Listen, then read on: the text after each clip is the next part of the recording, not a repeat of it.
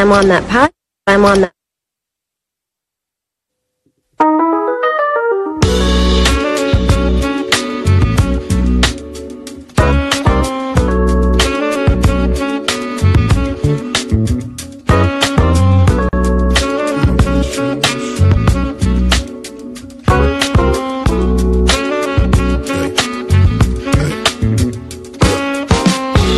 Wish I was a lion in the tall grass. Wish I had a pilot and a podcast. Wish I had a strong donkey that can haul ass and travel with portable speakers playing bars, skags. I wish I had $1 million. I wish I had 1 million albums. I wish I had 1 million problems. That way I couldn't pinpoint all 1 million outcomes. I wish I found a genie lamp. I wish them girls gave me them sugar like Beanie Man. Yeah. I wish I was a comedian in late night sitcom syndicated on TV Land. I wish this well had water in it. These kids are stealing all my pennies. Focused on my wealth.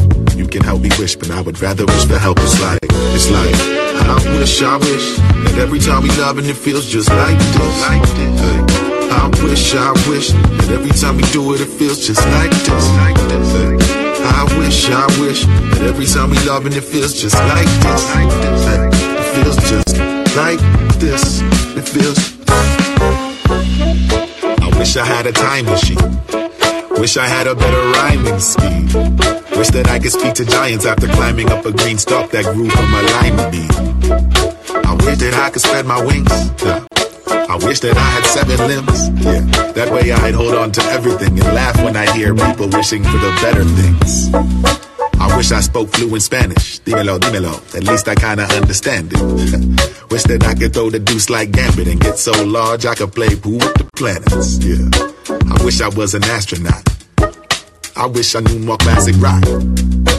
Focused on myself. You can help me wish, but I would rather wish for help. It's like. I wish that every time we love and it feels just like this. I wish that every time we do it, it feels just like this. I wish that every time we move and it feels just like this. Feels just like this. It's like who the donkey. We would turn some dumb shit into something that got everybody wild in our circumference. Cats and kittens, and welcome to another episode of The Debrief. I am your host, Brianna Joy Gray, and I'm coming to you a little later than average, but hopefully there's people around. My apologies. I had a late evening that went a little later than I anticipated. An early dinner that went a little later than anticipated, but I figured I'd come in just to see if anyone was around this late in the evening. Of course, people can watch this later on at their own leisure. Glad to see that there still is a queue that is queuing. You guys will queue. I'll tell you what. You guys will queue. And I'm happy to take your questions. Allende, you're up first. What's on your mind this evening? Hi, Brianna. Can you hear me well? Allende, I see you're unmuted. Why can't I hear you? Hello? How about now?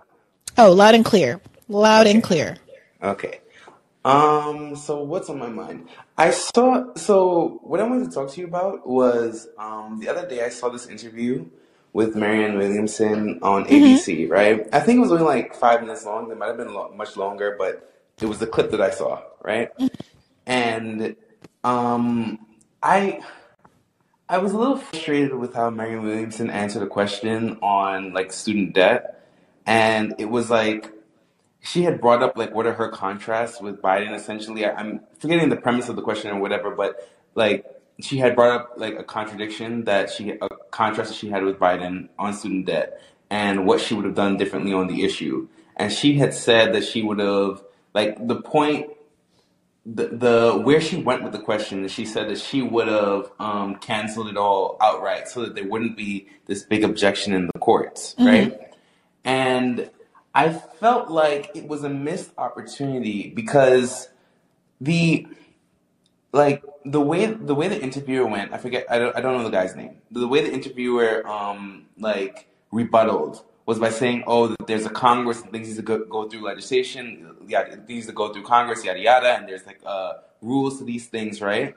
And Marianne Williamson didn't have the the whichever act it is. I'm sure you know it by heart. What is the act or the law that the left most wants Biden to use in order to get student debt relief done? Well, they could have used the Higher Education Act, The Higher and Education instead Act, they that's used the exactly HEROES it. Act. I mean, I was pretty Yeah, persuaded. she didn't bring that up.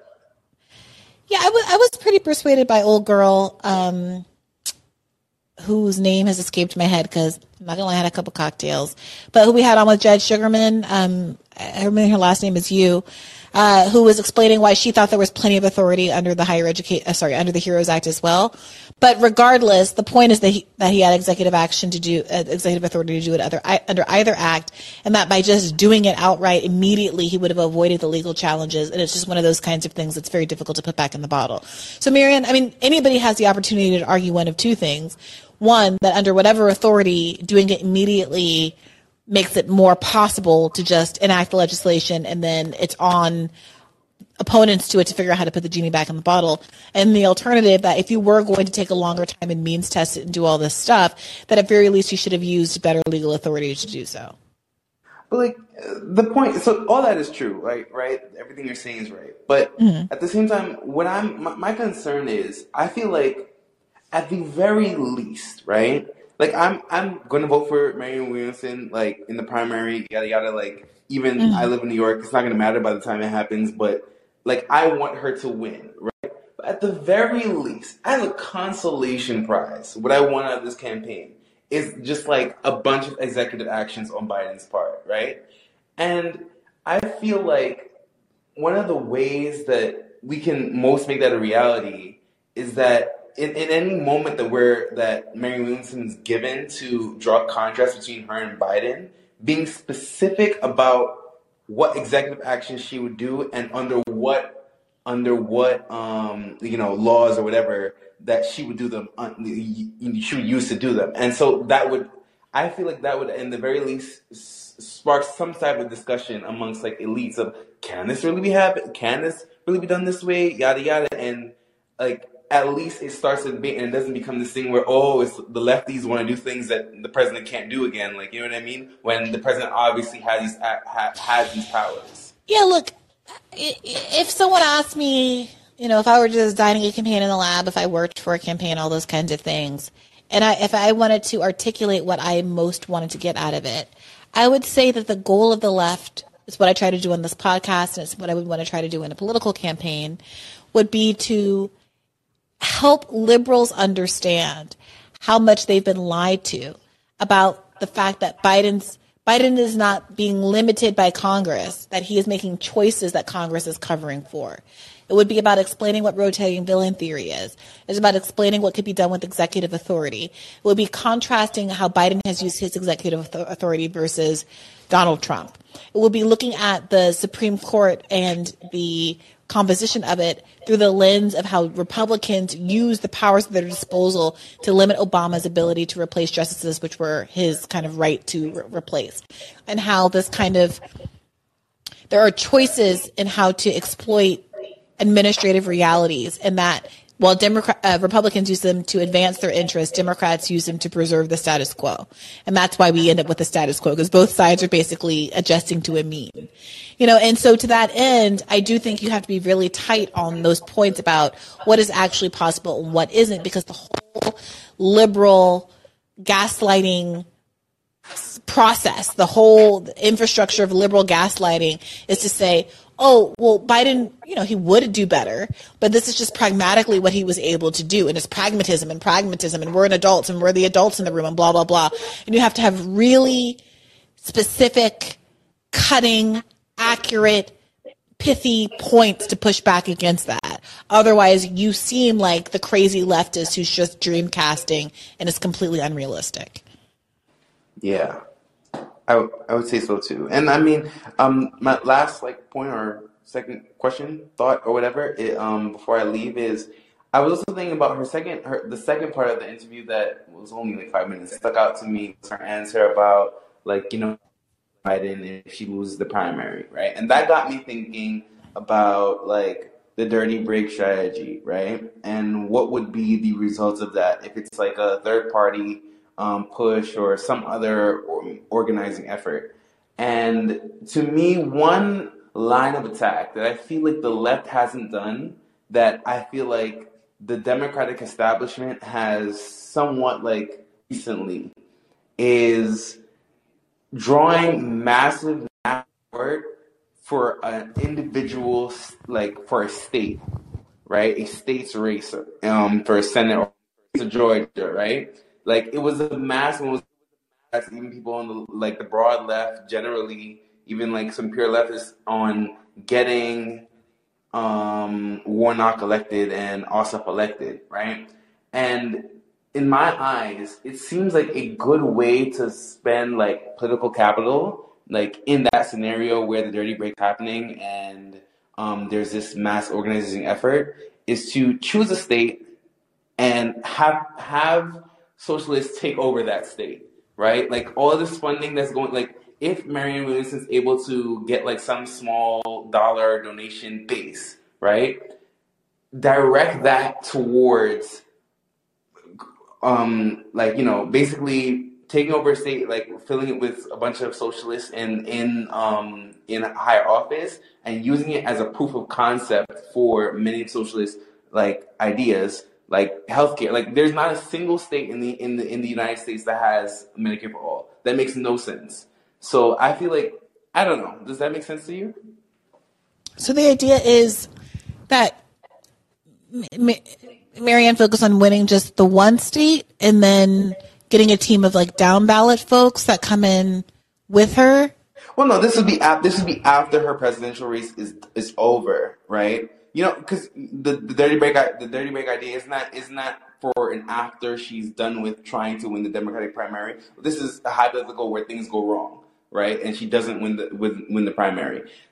After that's done, and she's created this massive campaign and like this organizing body to get her elected, what does she do with all of these people who are volunteering, yada yada, and all these small dollar donations and this infrastructure she set up?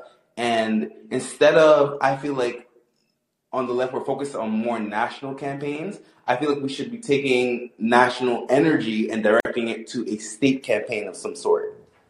I see. Look, I think there are a lot of interesting ways that you could use the momentum of a presidential campaign. I can definitely see the arguments for concentrating it on a locality.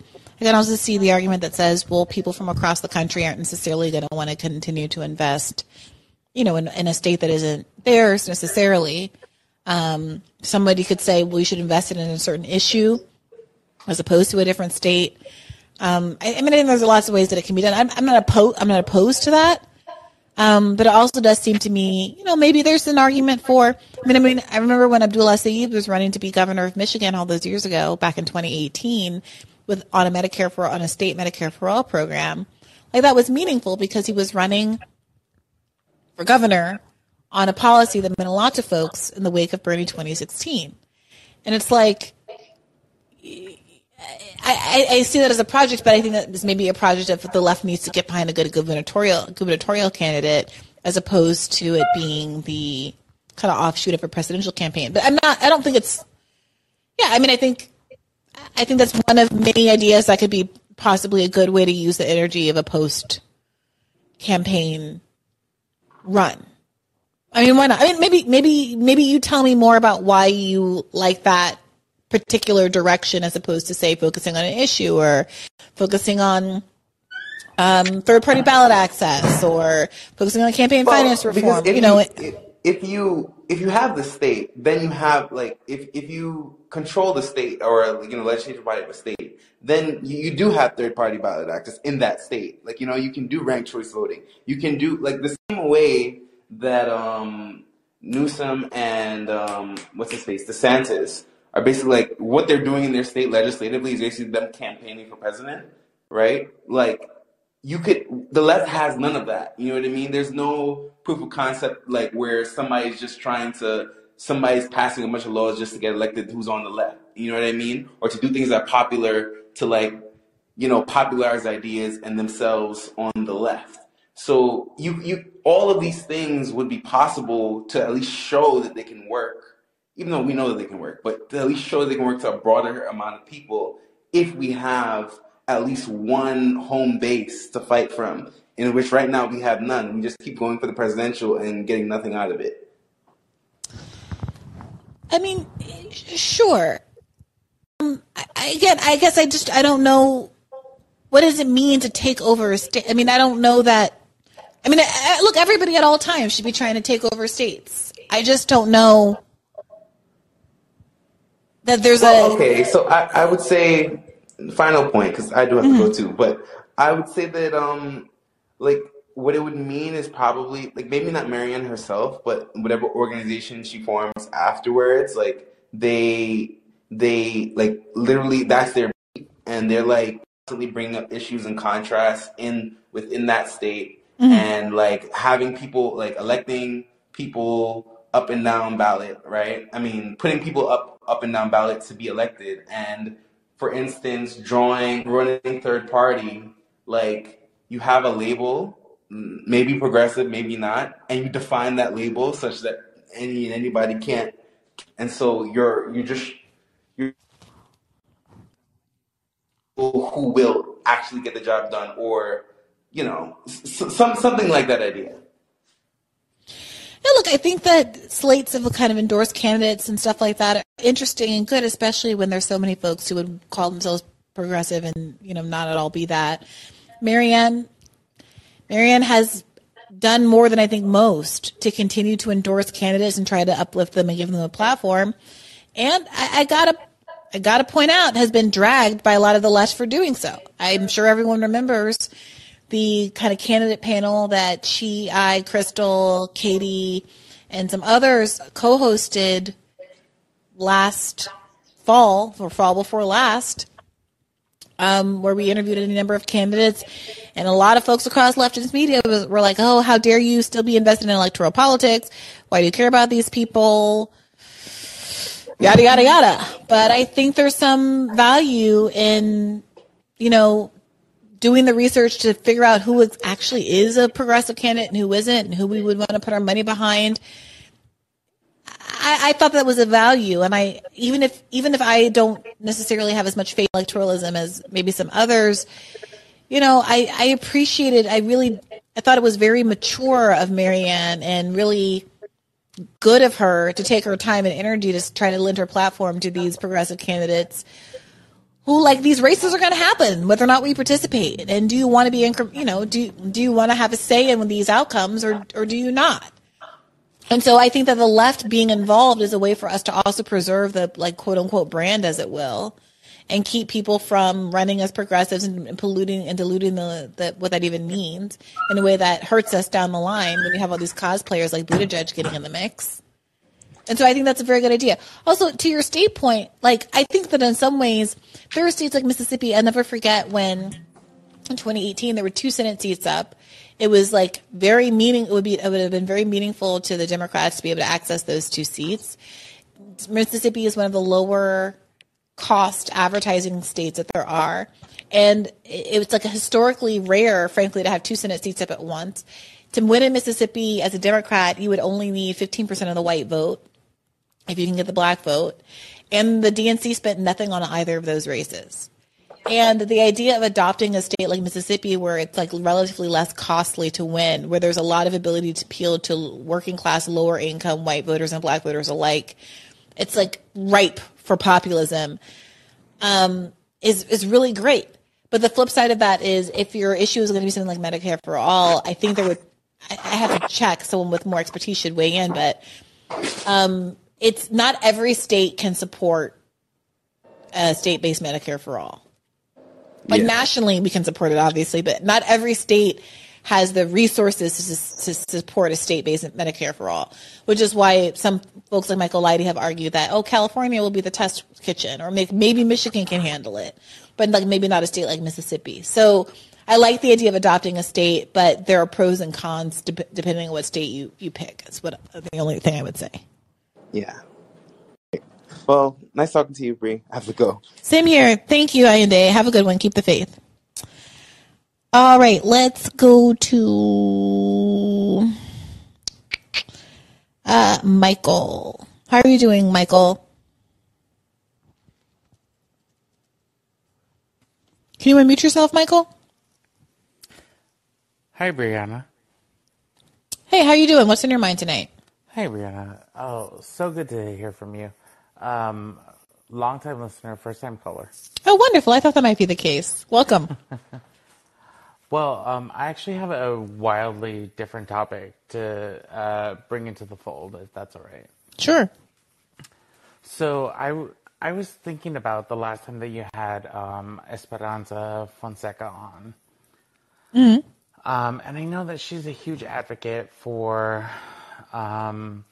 sex work and talking about sex work. And I was wondering if you, at any point, were thinking about having her back on and talking about the amendment to the Section 230.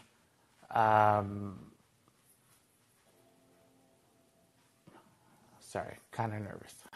Oh, no, take your time. You're great. But about Section 230 of, the thing that provides cover to social media companies. Mm-hmm.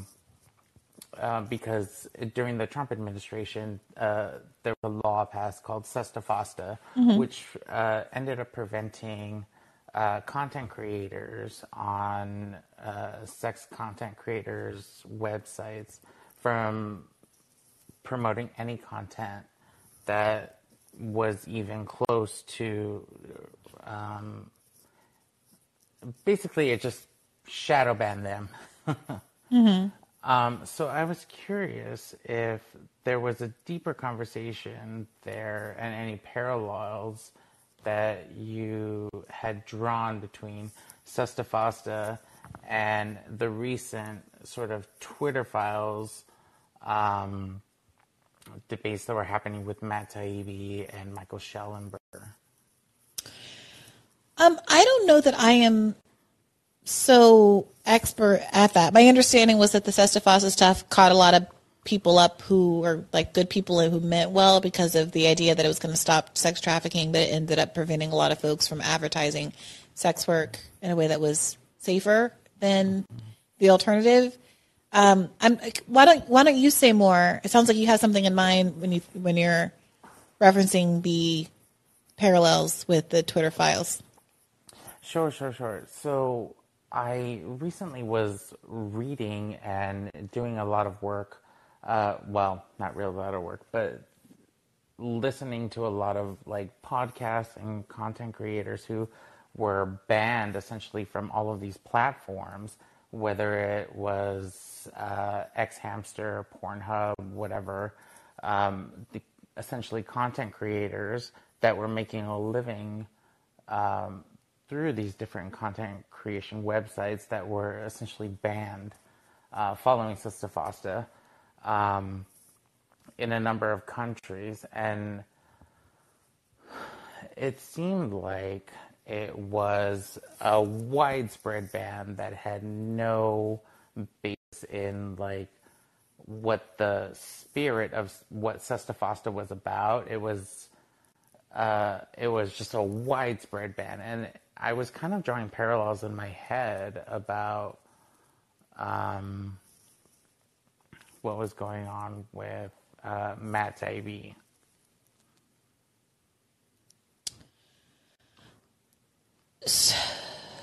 So, I guess I'm struggling a little. SESTA FOSTA is a ban on advertising certain kinds of sex work. Matt Taibbi is researching coercion by intelligence agencies to affect Twitter's algorithms and censorship, for lack of a better word, policies. It seems to me that maybe there's more of a parallel with like the maybe TikTok ban.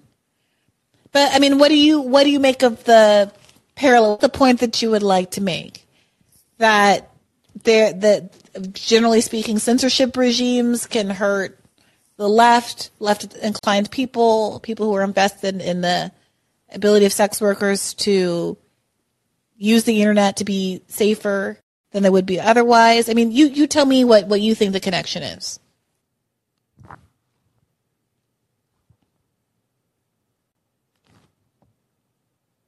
Michael, you're muted. Michael, you still here?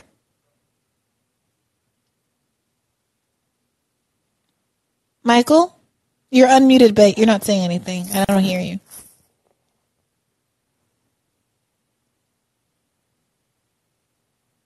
Okay. All right, Michael, I'm not sure what's going on. I don't know if this is a glitch or what have you, but if you get back in the queue, I'm happy to call you up again. Thank you for your comment, though. I hope you call in again soon. Sylvester, what's on your mind tonight? BB. How you doing, Sly? Long time. I had to make sure that the number still worked. You're such a trip. It has been a while. What have you been up to? Ooh, organizing. I love to hear it. What do you got going on the West Coast? On the West Coast, we defunding school police. We striking with the SEIU 99 workers. Teachers went on. Well, the cafeteria, janitorial, teacher aide, all of them went on strike. They were SEIU. And then the teachers went on strike in solidarity for 30% raises. I mean, they won too. That's amazing. I caught wind of that. That is amazing. It really does feel like we're having a labor moment. What did you make of some of that Howard Schultz testimony today with Bernie? Oh, he's... You know what? Billionaires be hella sensitive. Man, I'm like, I don't know. If I had $1 billion, I wouldn't really care what people thought, to be honest with you. You wouldn't be trying to get people to call you a person of means, a person of wealth? Nah, that was the wild thing. I was just having a conversation with somebody because I was talking to them about words, and there's just there's a huge emphasis on words and saying things the right way, and I almost feel like it's been used to suck up energy. Not that we shouldn't be inclusive, but I just feel like it's been used to, I guess, take energy that could be used towards doing something to put into, like, just, I don't know, saying the right thing. So people are so caught up with how to say something instead of fixing the thing or addressing it. I don't know if you feel the same way, but. But I'm sorry, you're saying who's caught up in the idea of what to call something instead of fixing the problem? I just like, so the specific thing that we were talking about, it was a friend of mine. I think it might have been between, like, homeless and unhoused, and then, like, food. We were talking about food insecurity. I'm like, damn, I feel like we've come up with nicer ways to say things. I see. The problem. You know what I'm saying? Yeah. So, like, this is, I never even heard of. What did you say? You said means secured. What did you? No, this is not a real thing. This is like the billionaire's version of some kind of weird faux woke speak, where he did you see this back and forth with him and Bernie, where he was like, "It's wrong for you to call me a billionaire." And, like, first of all, my good man, you just literally are a billionaire. Right. Second of all, like, this is not like a slur. It's not like Bernie called you a fascist capitalist pig. Well, like, listen, ask Jay-Z, man, he think it's a slur. Right, like, it's like, if Bernie did call you a fascist capitalist pig, I might agree with that, but, like, at least, yes, you would have grounds for pushback, like, oh, that's not factually accurate. But my sir, like, my good man, like, literally, you are a billionaire. And then he went on to this thing where he was like, well, you're a millionaire, so that's the same. Like, no, sir, like, numbers mean something. Like, just having a lot of money, like, billionaire, you are getting into an unethical realm of money having, and you have $4 billion. And then he did this whole thing about how, like, I grew up in public housing, and so I deserve to have all this money, and I'm a job creator, and you wrote a book, and that doesn't create jobs, but Starbucks creates jobs, and therefore my billions of dollars are, like, more ethical or something. It was an entire mess. Yeah, these conversations are much too rich for me. I don't even know. Billionaires arguing with millionaires. And that was the wild thing too. I'm like, damn, all these elected people be millionaires. Like, yep. All of them. And I'm like, damn.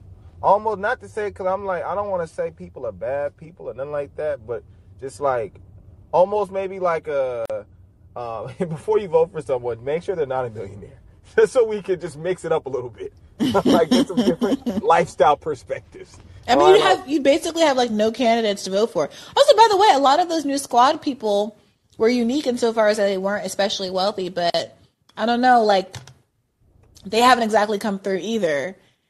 And there's an argument that says like sometimes these people who have less money are more easily corrupted. I mean, it's like a lose-lose-lose situation, honestly.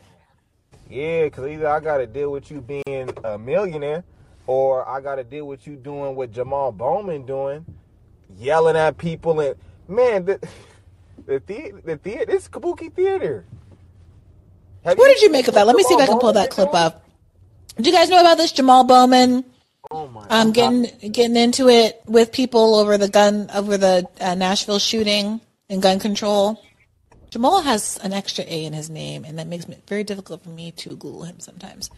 How he acts makes me very difficult to just stomach him, period. I gave him a sweater like 2 years ago, like when he first got in. Mm-hmm. I have a picture, but I need to take it off my Instagram because that boy thinks Okay, Jamal Bowman, he got into it with this Congress member from Tennessee who had the picture of his family posted with all the guns, and everyone was talking about that. Here is the here, let me unmute this. Here's the clip for people who haven't heard it. I haven't actually listened to it. I've just been seeing it on the timeline. They're gutless. We're not here. I'm talking about gun violence. You know, there's never been. I'm talking about gun violence.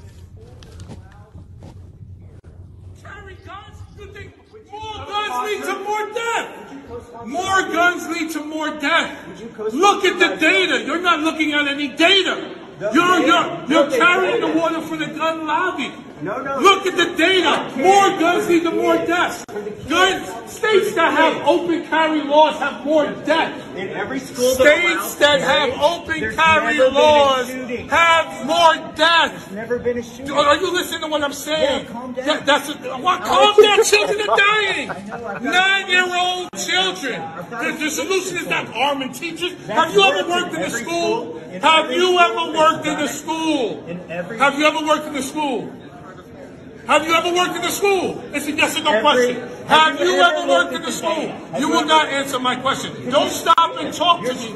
Okay, I'll bring it down a notch. Have you ever worked in a school? I've got a bill to repeal. I worked in the school for 20 years. I was a teen. I was screaming before you came and interrupted me. I worked in the school for 20 years. I worked in school 20 years. I was a teacher. I was a school counselor. I was a middle school principal. I was in cafeterias protecting kids every day of my career. Trial. He can't even answer a yes or no question. Answer. Why will they pass legislation? Why? Answer the question. Ask him right now. Make him answer. All right, so Jamal Bowman posted that to his page. it's giving pick me. I'm sorry? It's giving pick me energy, like he wants Gen Z or Gen X, whatever generation, to see him just doing stuff like yelling and being loud, like that's doing something. Like go organize a protest or something, bro. Like why are you like he knows that's not doing nothing either. Yeah, I mean, obviously the guy he was talking to, I forget his name, I'm sorry, also tweeted it and was like thinking it made him look good. And I think that, unfortunately, although I obviously don't agree with that man's politics, you know, I wish that if Jamal were going to have a viral moment, he would have said some more substantive things. Like, he was saying that he's worked in a school, and he did, for 20 years, and that where there's more guns, there's more violence, which is like true, but a little reductive. The other guy, I think, was trying to make a point about how in states with open carry laws, there's no difference between how many school shootings there are, which I don't know what kind of narrow stat that is and whether or not it's true. It very well may be, but it would have been nice if Jamal had actually engaged in whatever the other guy was saying so that people who didn't already agree with Jamal felt like he was making a point and advancing the conversation instead of just like, look, whatever you think about Republicans who like guns, they are not sitting there saying, I don't care. Like, intellectually, they're not, like, morally, they're not saying, oh, I don't care if kids die. Like, I don't care if kids get shot in school. What they're saying is, I don't believe there is a relationship to my ability to lawfully own a gun and somebody unlawfully procuring a gun and killing a kid. Or lawfully procuring a gun but having a mental health disorder where they should have been caught up in the red flag law or something and killing a kid. So, I mean, like, that's how you get people talking past each other endlessly. And so I get you when you're saying that this feels like performative and like a pick me moment, because ultimately he's not trying to talk to anybody who disagrees with him, you know. I mean, he did the same thing with that other black. I think this is his new thing. Like, oh, that goofy Republican from the McCarthy stuff. Oh Lord, that was so goofy. I was so embarrassed. I couldn't even really talk about that because I was like, I don't want to be talking about blak people in public, so I'm just not even going to touch this. He wants to be talked about, Bree. He wants to be talked about. You know what? Give him what he's asking for. Sometimes you look out for your people, boy, and they want something. Sometimes, okay, you just have to learn. You just go ahead and just, I'm tired of him. I got to get that sweater back that I gave him. What kind of sweater did you give him? Man, they had all these black, it had Malcolm X on it, MLK, all the black niggas actually did something. You feel me? Like the ones who got 3-letter organizations looking at him. I gave it to him thinking he was gonna be this when he first got in. I'm just since then, I gave one to him. I gave something to Corey too. And I'd be sad about that. I'm actually not sad about it no more. But the Jamal one is one that definitely, I'm just like, yeah, you a different type of corny, my guy. I'm gonna need that. Look, I think that many of these people, they mean well, and I don't know, Sylvester, maybe you need to go work for him. Like, maybe he needs your guidance. No. I mean, like, I do feel like... Watch him on TikTok and do his TikToks for him. No, I don't think you need to do his TikToks for him. I think you need to be like a comms director for him. Man, no, that's not where it's happening at. Develop policy for him, develop strategy for him, because I think these people just don't have a clue. But they can't pass nothing though. Like, it's not set up. You know, they're not going to pass nothing, but they are. Look, to the extent that he is using his platform to confront people in Congress and to make the case for this or that, he is not doing a good job of it. Right? Yeah. Like, what would you do? What would you do if you confronted this Republican?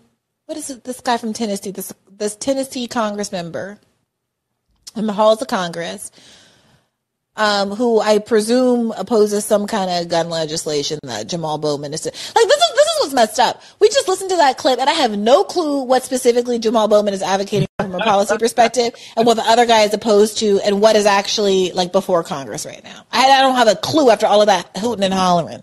And he don't really care because he just wanted to be loud. But I mean, that's the thing. Like, I'll give you an example. Like, my organization, The Love We Don't See. So we organized alongside LA Students Deserve. That's a student-led organization in 2020 to defund the school police so we can invest in black futures. Like, that's one thing I definitely learned over the last couple of years. Like, if you really trying to make some moves or something, look in your backyard. And it's funny though, because I mean, your podcast, your episode today was about more so like international stuff, but like backyard is really where you can have like the most substantial impact. So now we have this Black Student Achievement Plan where like black students are getting all this funding. And with my organization, we're really trying to just like copy and paste what the Panthers were doing with the liberation schools. And we're getting into the schools, and through the schools, we have access to thousands of families where like we're able to do political education. We're talking with classism with the kids and everything, and just raising the consciousness, because the thing is, like, when you approach, a lot of times, like, folks are real isolated. So if they're feeling an issue, you kind of show up by yourself. You might show up with 5 people. So with the Jamal Bowman thing, I wouldn't even think about this one person. He's one man. Like, why am I arguing with one person instead of talking to a bunch of people who are going through a lot of things that I'm probably going through too, and where now come with some numbers, now they're going to listen to you, versus you doing this theater thing where you just have a shout out match with someone because you want to post it and get like likes on Twitter. Mm-hmm. So that's why I wouldn't even waste my time with Jamal or any of these people, because that's not where change is, you're not gonna legislate your way out of whatever we dealing with right now. You're not gonna legislate your way out of it. Like right now, we really got to talk with people. At the end of the day, and that's my opinion, and that's what I've been doing. It's a long-term strategy for sure. Like, and sometimes it's frustrating because it's like, damn, you see people going through it right now, people dying right now, people homeless right now, but it's not gonna happen overnight. And the movement work been so set back that, I mean, you got to start somewhere. And that was actually gonna be my question for you tonight. Was it actually got sparked off by your back and forth with homegirl, Which little Gen Z, little TikTok abortion raising. She raised you know, the woman who decided who's not into Marianne. That one? Man, she been going hard on Marianne lately. I'm like, what is her name? Olivia? Yeah, the way people be going in on Marianne, it's almost like y'all make me wanna like her more, because I'm like, this don't even seem like real. Like y'all really. That's what I'm saying. This is what I've been saying. Like, I'm not even like, people are like, Brianna, you're like going so hard for Marianne. I'm like, honestly, no. But like when The View says the crazy stuff about her, when like people are just out here just saying irrational, crazy stuff, it makes me want to like hop in. Like that's not even true what you're saying. Yeah, and then she and so how I wanted to kind of tie it back to, because in the podcast, in your interview, when you was talking to Homie, you was talking about how there's not really a lot of like leftist voices really speaking out against the war, and then really the only one you was kind of upped was like Ro Khanna, but even Ro Khanna, he be doing a whole bunch of funny stuff too, so it's just like there's not really those voices on there. So the thing that was sad, because I had so much hope for, like, I'm seeing these Gen Z. Is it Gen Z or Gen X? I be forgetting. I know you had a couple. It's Gen Z, which is like weirdly the most Gen X thing a person could say. I don't know. I'm trying to keep up with the letters. Someone told me why the other day. I'm like, okay, just let me know when we done with the alphabet. So Gen Z. So it's Gen Z. I was really hopeful when I started seeing a lot of the stuff that they was doing.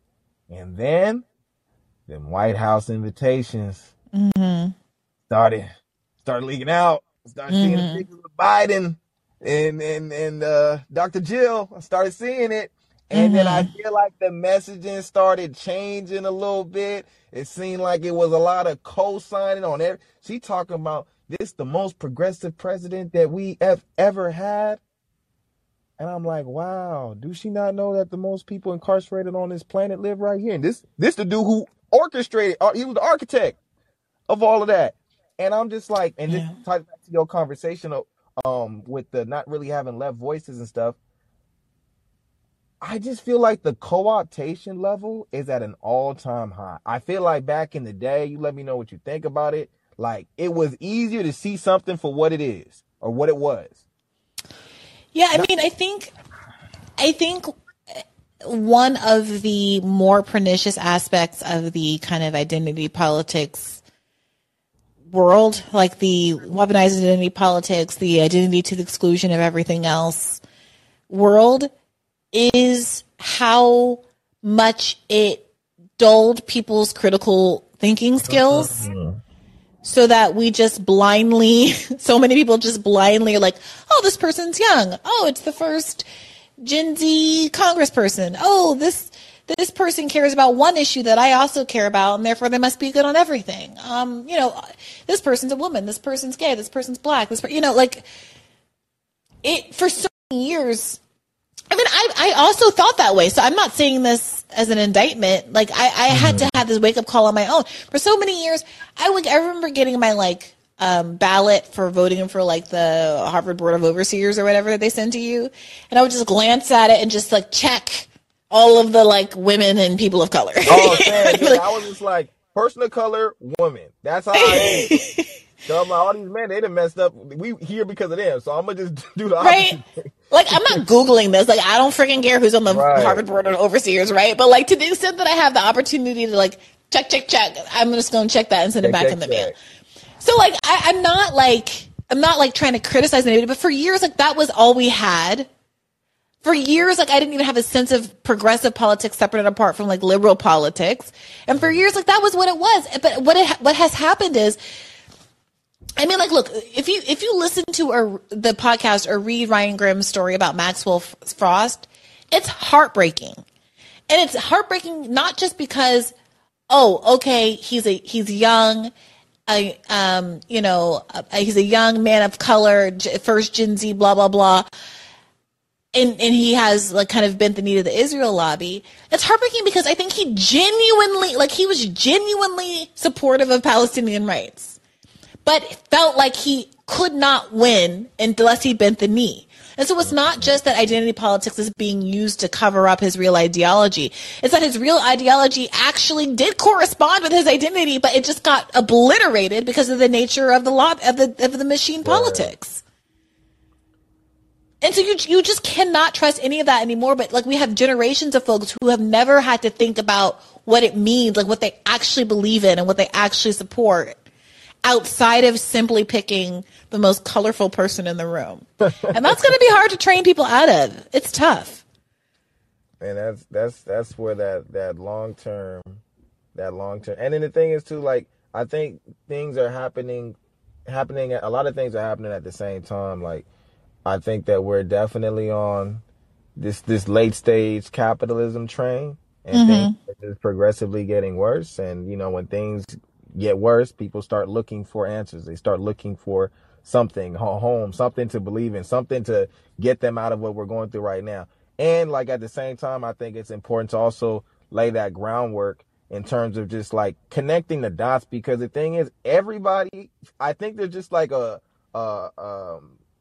the consciousness level, like, people realize this is messed up. Some not right. Something's in the water, but it's more so just like connecting the dots. And that's why I feel like things are so sometimes I want to say like worse than before in certain ways, because even though, like, I know, like, you know, folks dealt with things like, you know, straight up, at least it was straight up and you knew it was coming at you. But like, now I just feel like it's coming at you from so many different angles, and there's so many different props and identities that people can put up, and quote unquote representation that's supposed to be like advancement for the masses, when it's really just advancement for individuals. Like, it's sick. Yeah. It's just like, you know, it's tough on where to start. But I would just say starting your back. I know, like, we say that a lot, but really starting your back, and really in these schools. Because that's really how, like, when you can connect with not only people's children, so like the kids that are coming up, the next generation, they're going to have their heads on straight on that end. And then also too, just in terms of connecting with, parents, because again, if you can show that you're invested in what they care about the most, now when you bring something to them that they should care about, hey, listen, the city council about to pass this is something that, boom, are you wondering why groceries are so much or why rent so much and all these things? Now you can help connect the dots, and you have trust built because you done already showed them that. Yeah, it's tough. I mean, I have a good friend who's a teacher, and the things I hear about these kids, like, in some ways the kids are all right and their politics are good and their instincts are good and all of that. But in some other ways, they are very firmly in the reasoning by identity kind of only, you know, these white men, da da da da. And so, okay, like, I mean, like, yes, like, white men be problematic, but like, come on, it has to be, but more than that. Yeah. Like, I need, and so I don't know, I feel two ways about it. And given like the conservatives have done a very good job making everybody very nervous about doing ideology in school. And, you know, we're on the back foot. People are on the back foot.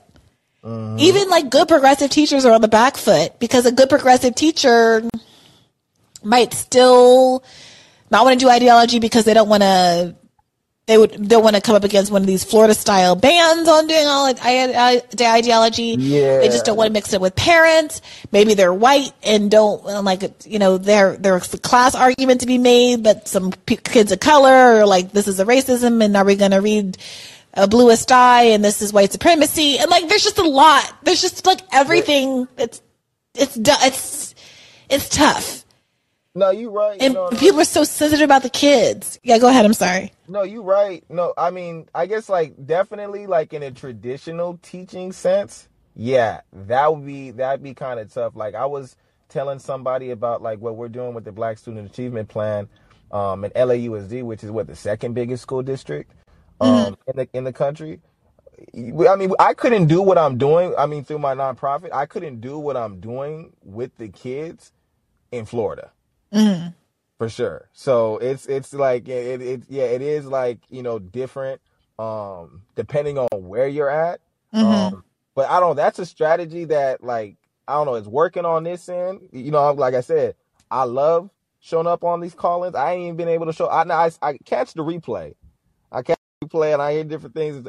But then I've been so caught up with that it's been keeping me away from other things. So it's been, and then there's been gains, there's been wins, like, you know, like they're getting cops out of schools, you know, like they're putting money into the children and in the families and building more community schools. And I don't know, I love what we got going on in LA. I'd love you to even talk to some of the folks who have been leading that work in LA. I would love to. I was going to ask you if there's somebody I should be talking to. Oh, yeah. Because I know you recommended your friend and she was like a little gun shy and didn't want to come on. Oh, that's Cerise Castle. Okay, yeah, that was with the deputy gangs. But then my brother Joseph Williams, who's the director of LA Students Deserve, who like, and they led that $25 million cut for the police to put into Black students. That would be a solid person. I can definitely connect y'all. Okay, I'd love that. So, I mean, you let me know what's the best medium, because I don't know, sometimes you don't be checking things. So I'm like, I know. Hey, you know me. My anxiety management is to pretend that I don't have an inbox. And there's pros and cons to that. I'll just be ghosting on people. People I like. If you're listening to this, Katie, I'm sorry. I just ghosted on everybody for like 2 weeks and just popped up today like, hey, Katie, what's up? How you been? Like you ain't never left. I'm sorry. It's not personal. I just want everybody who's been ghosted to know that I ghosted everybody. And I am sorry. But on the little drop-ins I have, like every time I check in the call and I feel like you on a date or something like that. I'm like, okay, love life bubbling a little bit. Just a little bit. No, I was out with a family friend tonight. Okay, family friend. You know, but I'm always, putting good energy out there for that. But I'll hit you on the IG with that. I'll let you go ahead, and you've been on these like the first 2 calls for way too long, so I'll let you go ahead and do that. I know, and I started late, and I'm not going to go for much more than an hour tonight, so I should get through. But I always enjoy talking to you, Sylvester. Always. I'll hit you on IG, okay? Okay, please do. All right, keep the faith, my friend. All right, Jonathan, what's on your mind tonight? Long time no talk. I know. How have you been? I've been keeping busy. We had a Resident Association golf tournament today. But fun. I wanted to talk about Rising, which was by the way absolutely awesome yesterday. But I got a rare chastisement because this morning you did not give us a heads up. I was expecting to see my favorite in that co-host chair giving us a second radar. Will it be better than yesterday's spectacular one? I'm skeptical, but I'm open.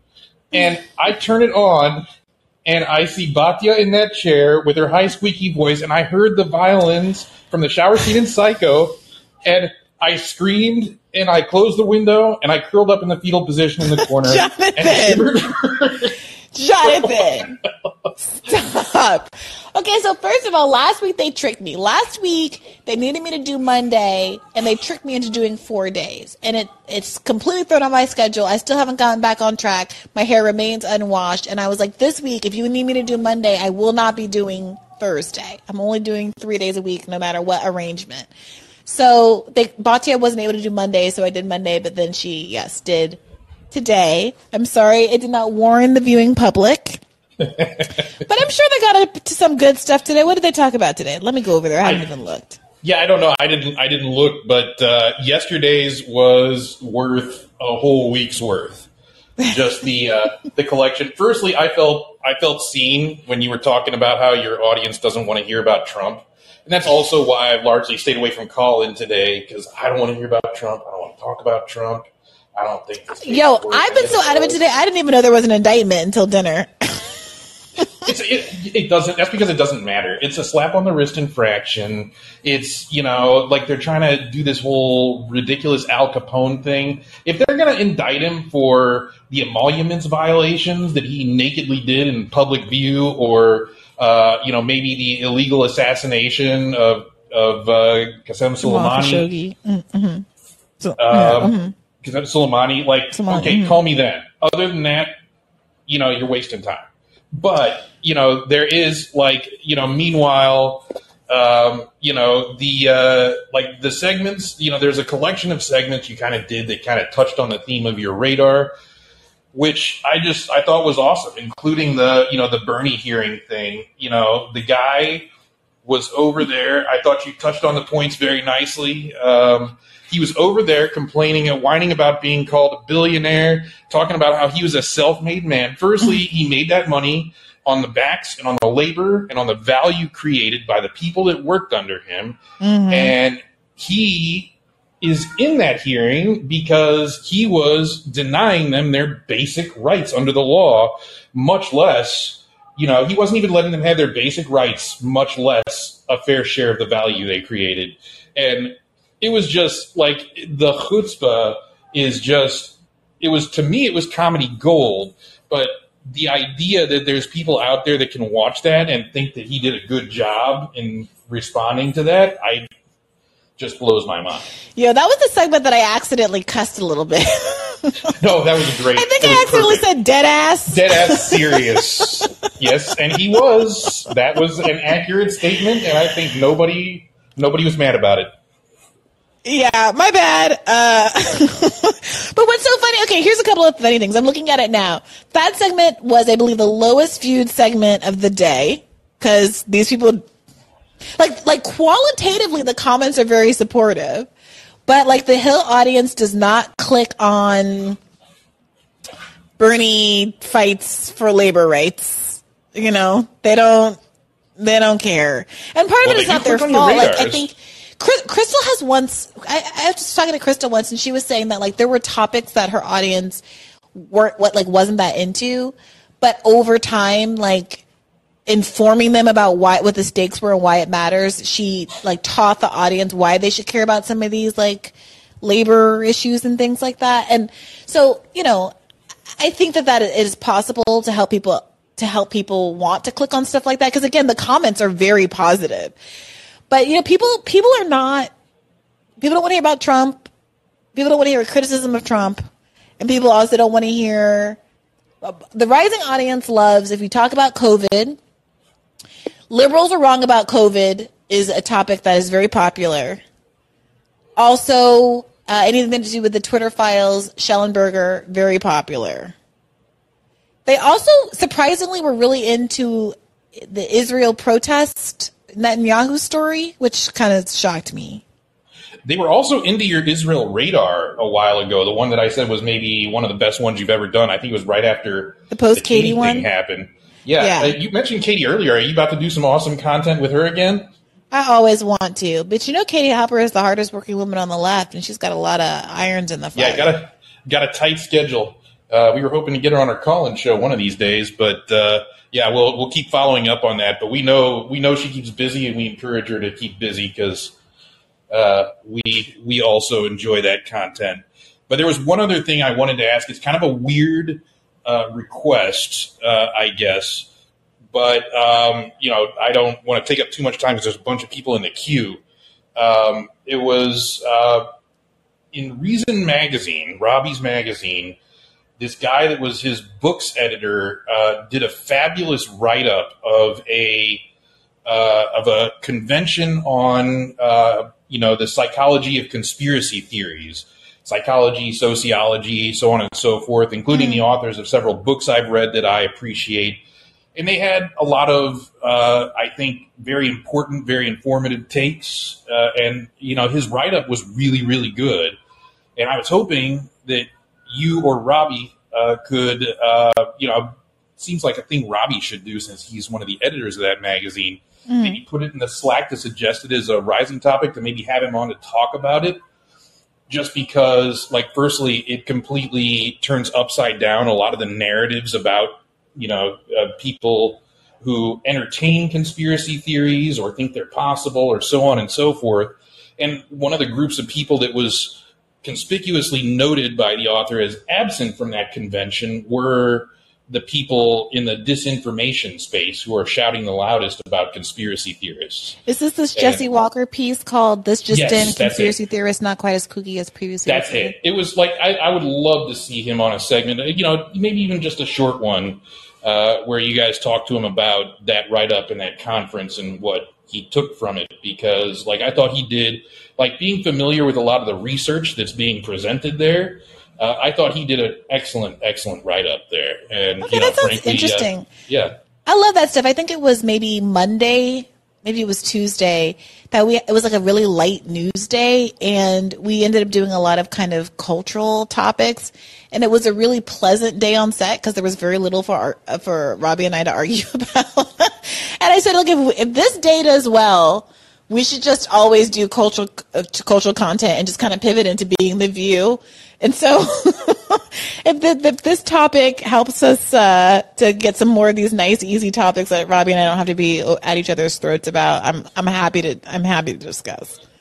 Yeah, that's just a fine one. I tagged Robbie in a tweet about it, but I don't think he saw it. He doesn't follow me. He follows me in Liberal Tears, but I may have him retweet it as well. But I hope you guys will put that in a little Slack as a suggestion, and hopefully maybe sometime in the near future we'll see it as a segment. Okay, I'm doing it right now. I'm putting it in Rising Planning Slack. Awesome. You're my hero. Thank you. Thank you, Jonathan. Right back at you. Keep the faith. You too. Have a good night. You too.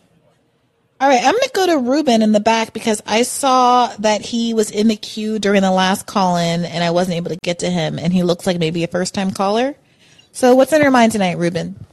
Hello, Brianna, ça va? I don't think I'm a first-time caller. I think I called this like my third time. Oh, okay, then perfect. Wonderful. What's on your mind tonight?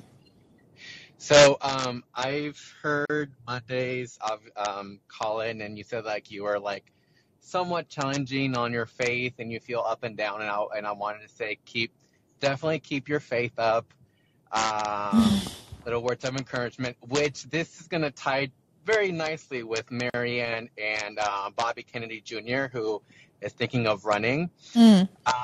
So my analysis, because like when I first called, I had my skepticism with Marianne because like she's all with spirituality. But the more I've researched her, I think she's more of a religious person because I study religion. When like my theory was before she ever like put her hat on the race, I was like, if she ever does, I kind of saw the Democratic Party doing two things: welcoming her or vilifying her, but using something like dear to her. And I was like, they better not use religion. And for some reason, obviously, they did not welcome her. And for some reason, they're using her spirituality as a form of like mockery and and they're berating her.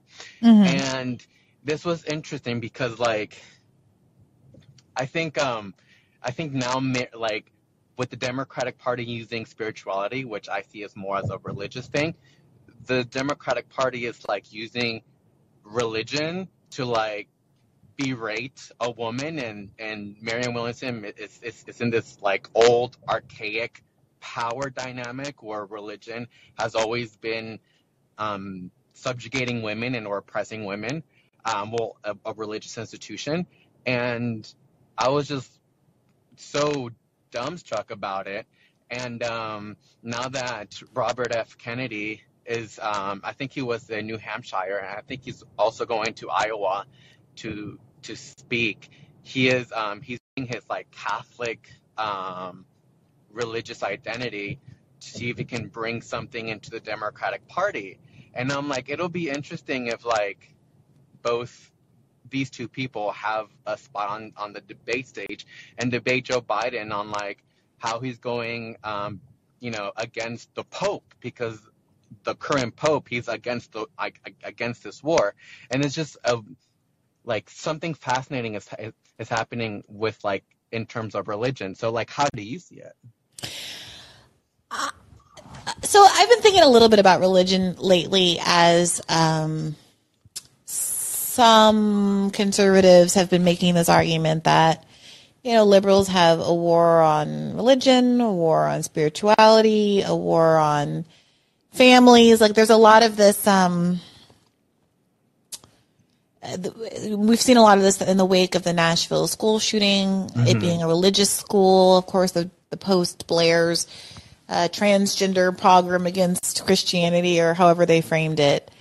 And it's been interesting to me because I saw somebody on Twitter pointed out, when Dylan Roof shot up the Charleston church, it wasn't framed as an attack on religion. Yeah. And I've been thinking about the role that, race plays. I've been thinking about how most people in America identify as religious, overwhelmingly so. I think like 90% are upwards. And how odd it is that we behave politically as though conservatives are religious and Democrats aren't, when everybody overwhelmingly is religious. Yeah, exactly. Yeah. And how that is able to happen. And it is the case that part of how that's able to happen is that culturally, liberals and the left feel like it is not appropriate to force religion in their political lives in the same way that Republicans do. So the perception is, of course, then that if you want spirituality, if you prioritize spirituality, you should be on the right. And that is, frankly, something that I've seen as a real potential strength for Marianne, depending on how she uses it. Because right now I think it's easier for people to lambast her, because they're not characterizing her beliefs as religious. They're characterizing it as a kind of like a spiritual mumbo jumbo that's like astrology and crystals and things like that. And of course, while it's rude to insult someone's religion, it's not rude to insult whatever you want to call, dream catchers and crystals, or however else to characterize her, right? And so, how do you present yourself as something spiritual that is legitimate in the public sphere, and that captures what I think is a really strong and legitimate and widely felt desire to have some kind of moral guiding principles that are a part of politics and not just separate from it? How do you be spiritual in a way that connects with people without coming off as superficially spiritual in a way that can get lambasted and criticized in the press? And that's a difficult kind of dance, but I definitely do see it as an opportunity for Marianne. And I do think that they're very much, even Bernie, as secular as he was, there was a way that he talked about the human rights discourse was, I felt, very spiritual. Religious. It was moral. Yeah. It was explicitly moral.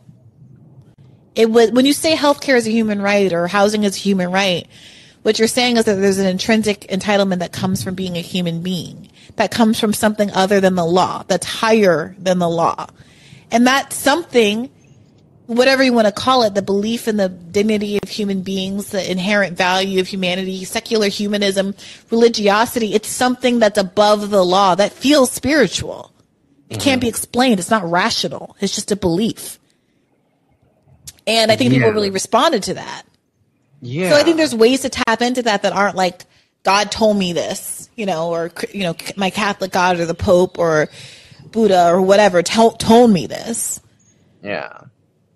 Whenever, I mean, how do you feel? I mean, do you see that as a potential area of appeal, or does it frighten you? Does it make you nervous about what could happen to her down the line?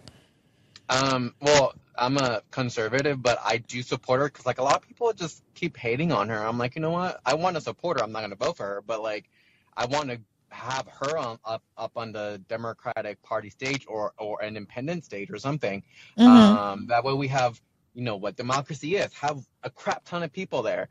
Obviously, because since I used to be a Republican, obviously, my former side is stupid on that end. But and I feel that if both Marianne and Bobby Kennedy Jr. are in that stage, they have to hone that discussion of religion and use the example. Well, if the Pope said, if the current Pope is anti-war, why Joe Biden? Why do you keep supporting the war?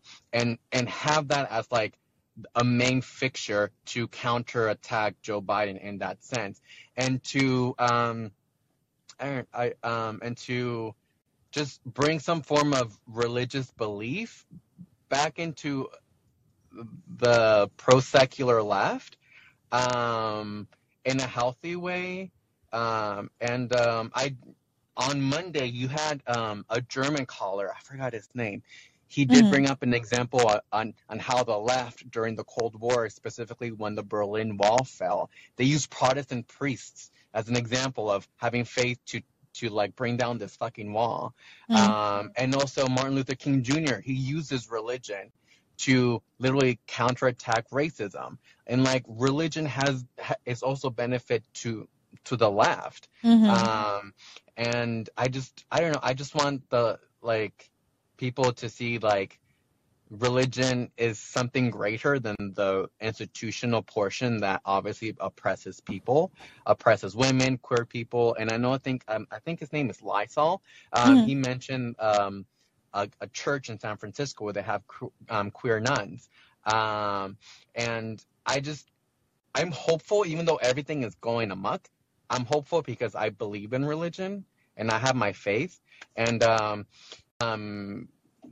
you did bring up the example of like Tucker Carlson. He's fucking stupid, obviously, because the rights analysis is like, oh, the transgender people are who are obviously anti-religious, which they're not. But in his point of view, transgenders are anti-religious because for some reason, and then it makes sense to categorize this person as this is the reason why transgender should be eradicated, which is fucking stupid because there are transgender people in churches. Of course. So like I still have hope. Like that's why, when you called me, I'm like, I just keep your faith. But I just want, if both Marianne and Bobby Kennedy Jr. are up in that stage with Joe Biden, to use that example. If the Pope, our current Pope, is anti-war, why aren't you? And then have have those two people come in to the left and to the right of him to use religion and to see how Joe Biden, in the eyes of religious people, is also a hypocrite. Yeah, this is so interesting. I haven't been following whatever hints that Bobby Kennedy is going to run, Jr. is going to run. I'm going to have to look into that more closely.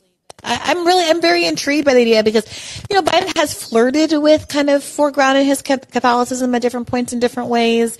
And it would be really interesting to see someone who had the kind of grounding to challenge him more squarely on what the moral implications of being Catholic are and why he isn't, as a Catholic, at least as anti-war as the Pope. So I really actually like that. And I'm going to have to pay more attention to what's going on with old RFK Jr.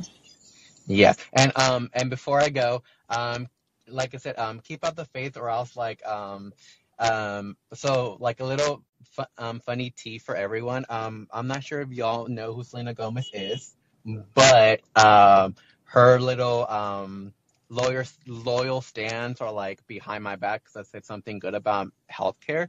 That's a whole different subject because I woke up yesterday morning with Instagram blowing up because a lot of her followers didn't like it when I said stupid and effing when she didn't cover healthcare when she was talking to Joe Biden. And wait, she sat down recently with Joe Biden for an interview? No, this was like I think months or a year ago. I just saw it because I just want people to have healthcare. And I was like, hey, Selena Gomez, it is stupid of you not to choose to bring up the discussion about Obamacare or any other forms of healthcare because they were talking in this clip, they were talking about their feelings of mental health and how to destigmatize, which obviously I do agree. But there wasn't a substantive issue, and since she was talking to Joe Biden, who was across from her, whom we know Obamacare passed under also Joe Biden was there, I was just so dumbstruck when no one brought up, or even her, she didn't bring up, hey, how about the cost of health insurance? If people have Obamacare, what can we do to bring down the cost or make it more affordable? But no discussion. It was all about feelings. And then I commented saying, hey, Selena, it was stupid of you not to highlight effing health insurance. And I put effing as EFFING.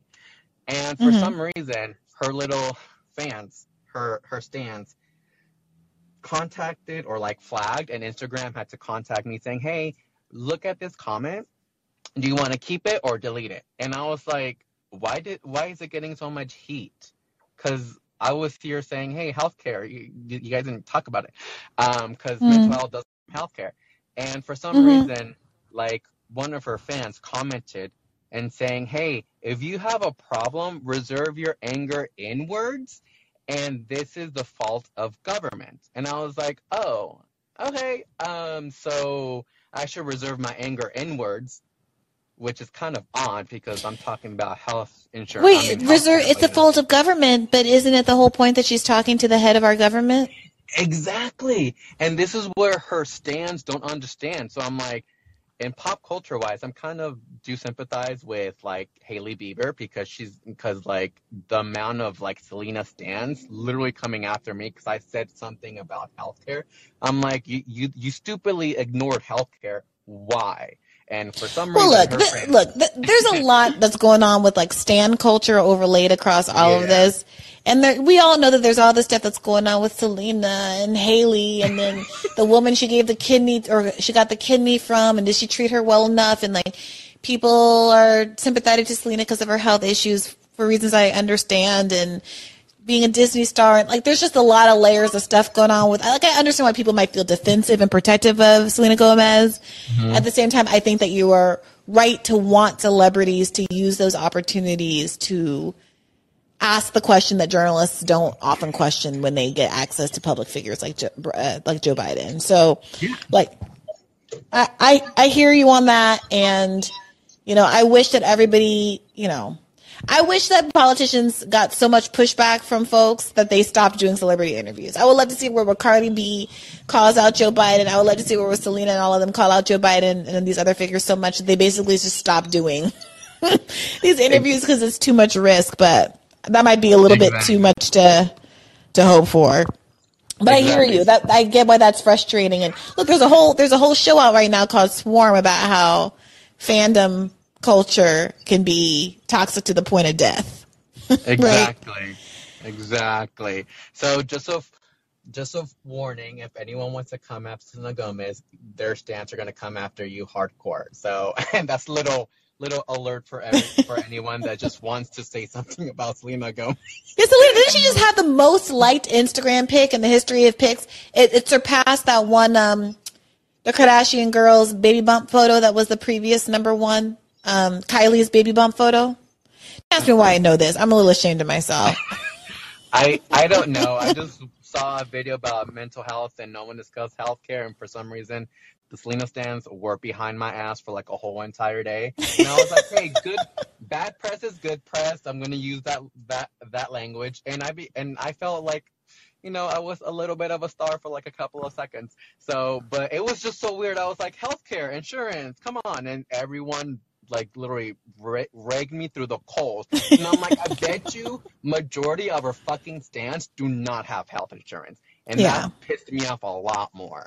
Well, look, keep fighting the good fight. Maybe we can get in there. Maybe we can get an audience with Selena and figure out how we can get her to be the one. Because if she says it, then her stans are going to be behind her, right? So, yeah.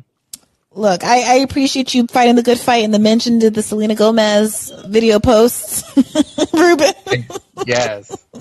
And also, y'all can use that as rising for like a future discussion about like how stan culture is becoming so off that they even go like against their morals, like something about healthcare. That'd be so funny if y'all do that. I think that could be fun. I'll see if Robbie will watch Swarm, and then we can have a conversation about it.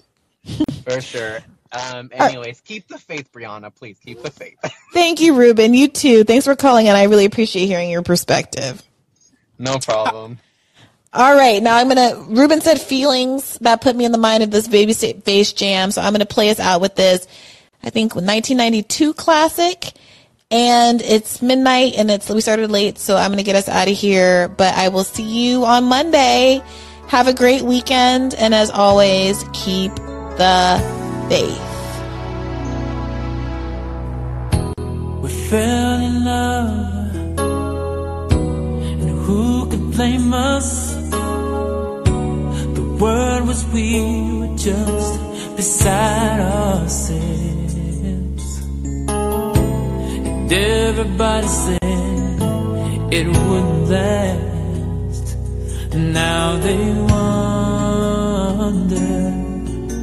why we didn't last. We fell in love, it seemed so righteous. Couldn't compare our love to no one else. And everybody thought we could not win. It's no wonder love came to an end.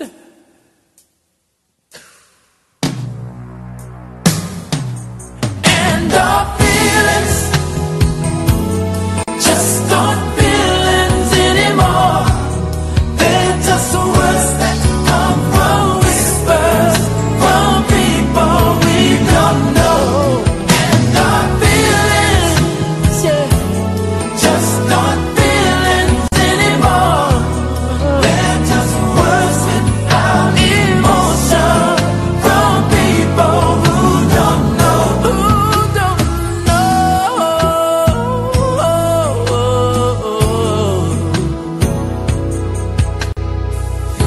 We fell apart. The bond was broken. Should have kept our thoughts between ourselves. And though they say they cared, they didn't. Makes me wonder, should we blame ourselves?